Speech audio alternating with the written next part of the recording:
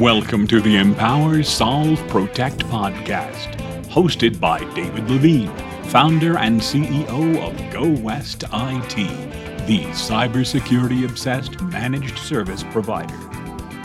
The Empower, Solve, Protect podcast explores digital transformation strategies and the journeys of successful entrepreneurs and business leaders.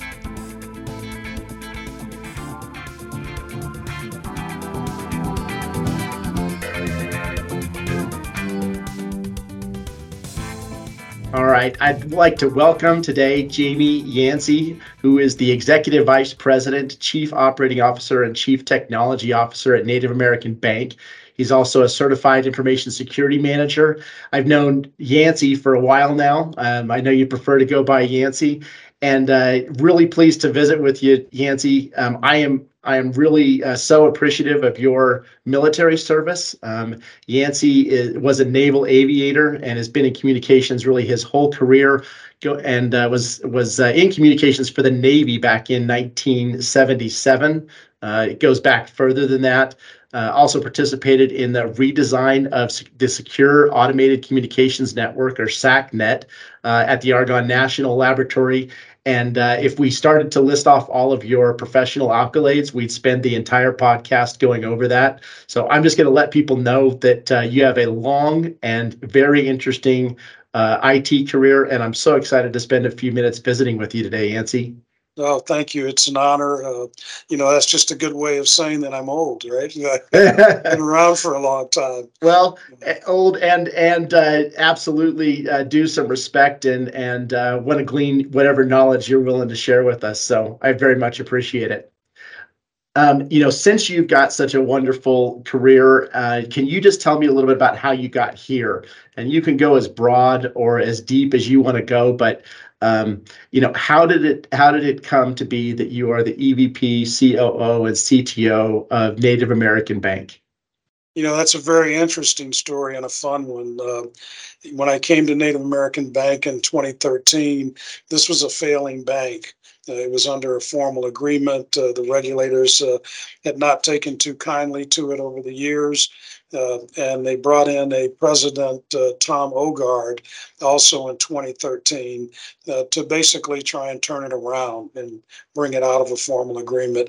I think the asset size of the bank at that time was about $50 million in total. So a very small bank, was founded through a act of Congress to help serve the underserved. And there's where the story becomes very interesting, because that's always been my goal. It's never been about technology or anything else. It's always been about people and how do we help each other. I think that's why we're here on earth, is to help each other. And so this opportunity came about to come and help get a win, to turn a failing bank around, to not let it be, the headline in the news for negative things, but to turn it around and bring some success. Today, we're a $230+ million bank. We are no longer in a formal agreement. We are growing. We've grown by about 30% this last year. And what's really cool about that growth is the fact that the people have become family. And we work together to move forward. And it's exactly the mission that I wanted, was to work with a group of people that were engaged in doing something for the good of others and doing it well and consistently. And that's what has become of Native American Bank. Yeah, that is so impressive. And I know a little bit about Native American Bank, and I can attest that that family feel is absolutely there. I know some of your people, and I've seen some of the progress that's been made in the last few years, and it's really exciting to see that. Do you happen to know, Yancy, are there any other banks that have been formed as an act of Congress, or does Native American Bank hold that distinction by itself? I don't know the answer to that. I do know that serving the underserved was a mission from Congress. You may have heard about Eloise Cabell. Eloise Cabell was a very influential figure in Indian country. She basically sued the United States government, the first class action lawsuit ever, and the largest ever, and she won. It took her a long time to do it, but the reason there's, the Cabell Land Buyback Program, the Education Fund for Native Americans, it's also named after her. She's also one of the founders of this bank. Yeah. And her mission all along was to serve indigenous communities that had no financial help. Our Browning, Montana branch is 35 miles one way to the next branch from us. So can you imagine doing that in the wintertime, that 70-mile round trip just to get financial services? And that branch sits right on the reservation. And that was a big part of our start. Yeah. And I know you told me about the Netflix documentary about Eloise, and I did watch that, and it's a phenomenal watch, very interesting, and it gives some context to the history you're describing. Yes, it Yeah. was very well done. Yeah, it absolutely was. You and I are in the IT realm, and we talk to people every day about how to help technology, have technology help people. It's not just keeping an eye on firewalls and switches and making sure computers are running and applications are running. At the end of the day, technology is about helping people. And sometimes that's referred to as digital transformation. But I found as I've been talking with folks that that term digital transformation means lots of different things to lots of different people. I'd like to kind of hear from you what you think digital transformation is. How do you define that term? My definition is going to be a lot different than anything you've probably ever heard. Digital transformation for me is about transforming digital technology from a privilege to a tool for everyone. And the example of that is, in this bank in Browning, Montana, when I first got here in, 2013, there were lines, blocks down the street on payday. They didn't have direct deposit. They didn't have, mobile apps or any of the things that, in the inner cities we've become very accustomed to. And so from a technology standpoint, it's up to us to take difficult problems and apply the right tools. So transforming something digitally is the ability to do things the right way.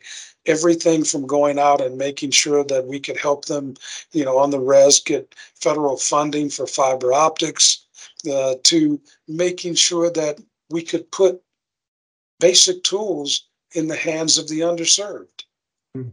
So, and it doesn't matter whether it's a bank or whether it's a manufacturing plant or whatever it is, the logic behind how we implement technology is important because it can transform communities, it can transform lives.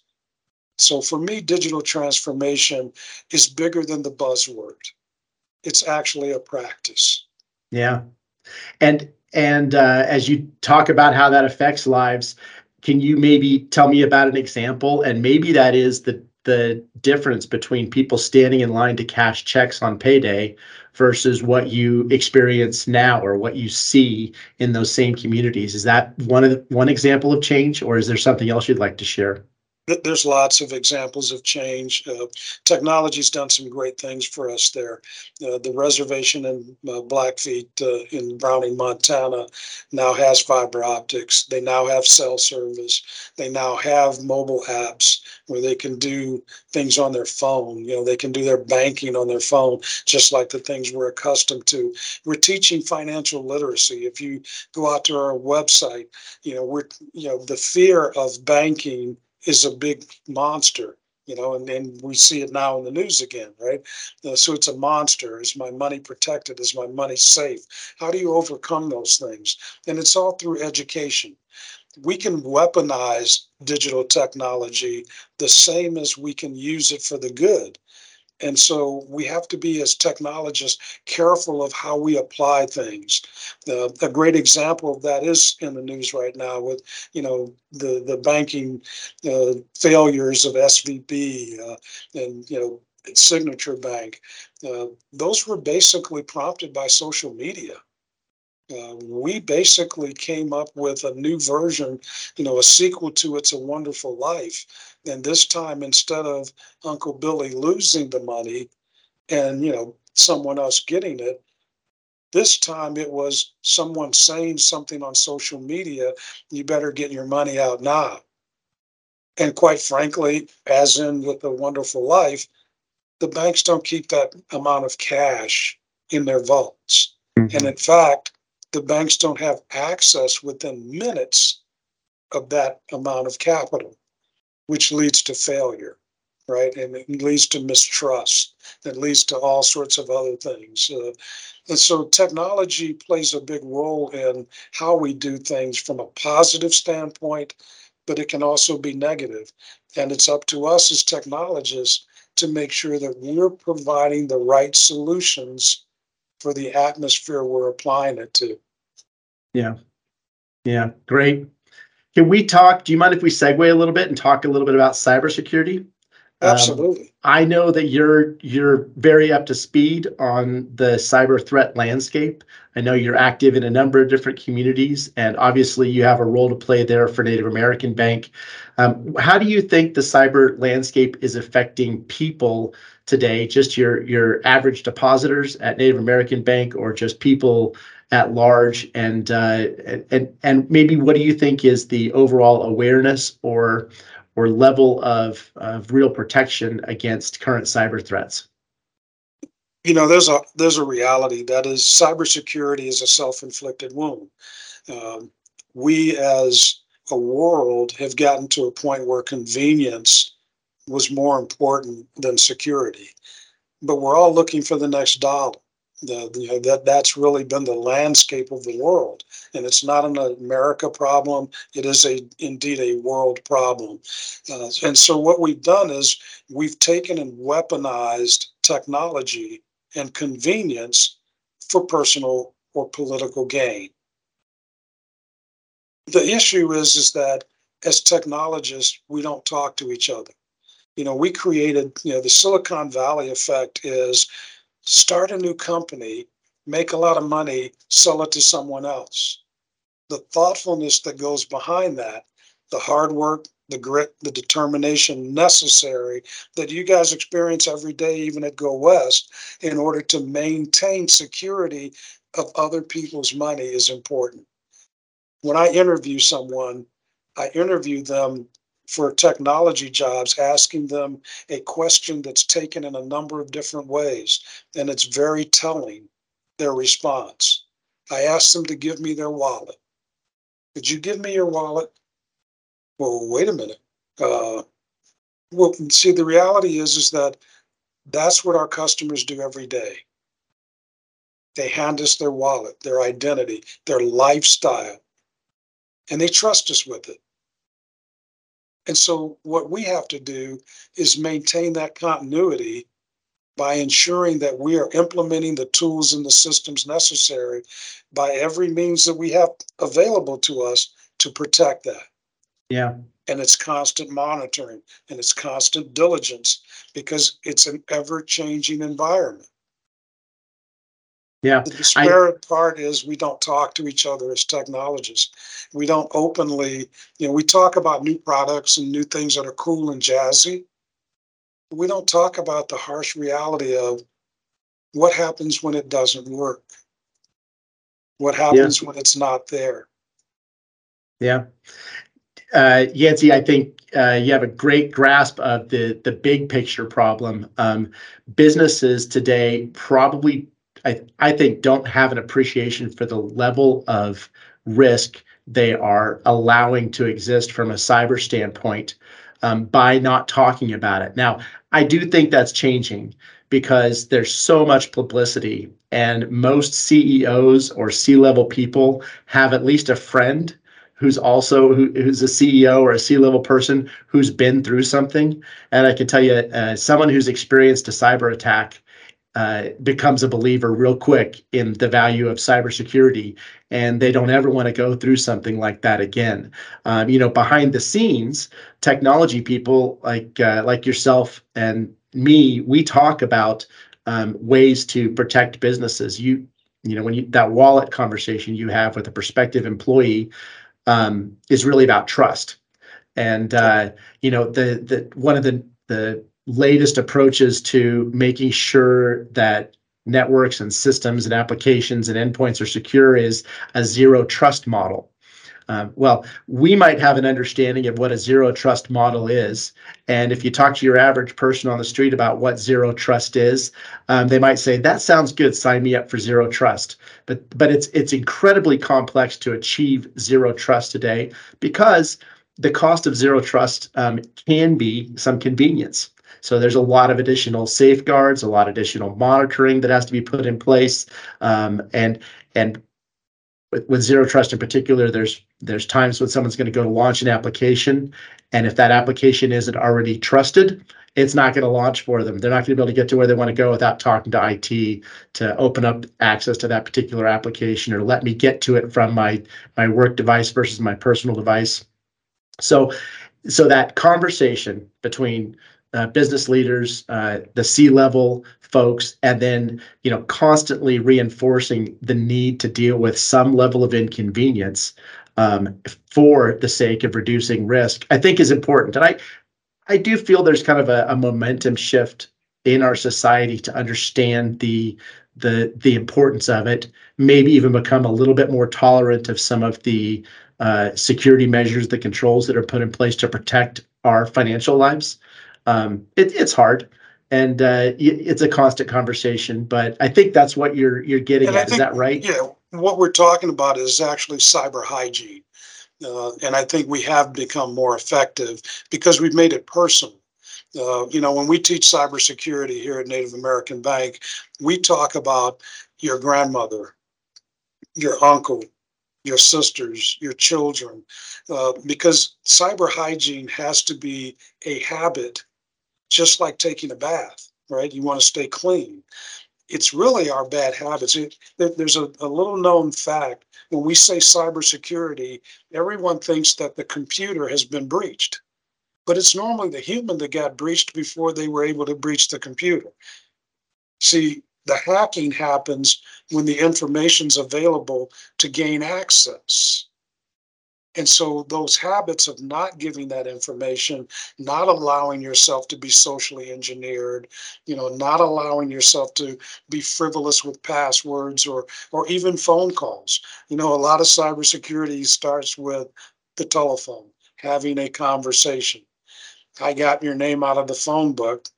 I know that you're X, but now I want to have a friendly conversation with you so that I can get enough information to get into your system.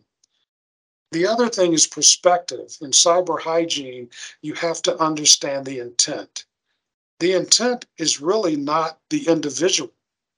If I get to the individual, I can get to the services that the individual uses.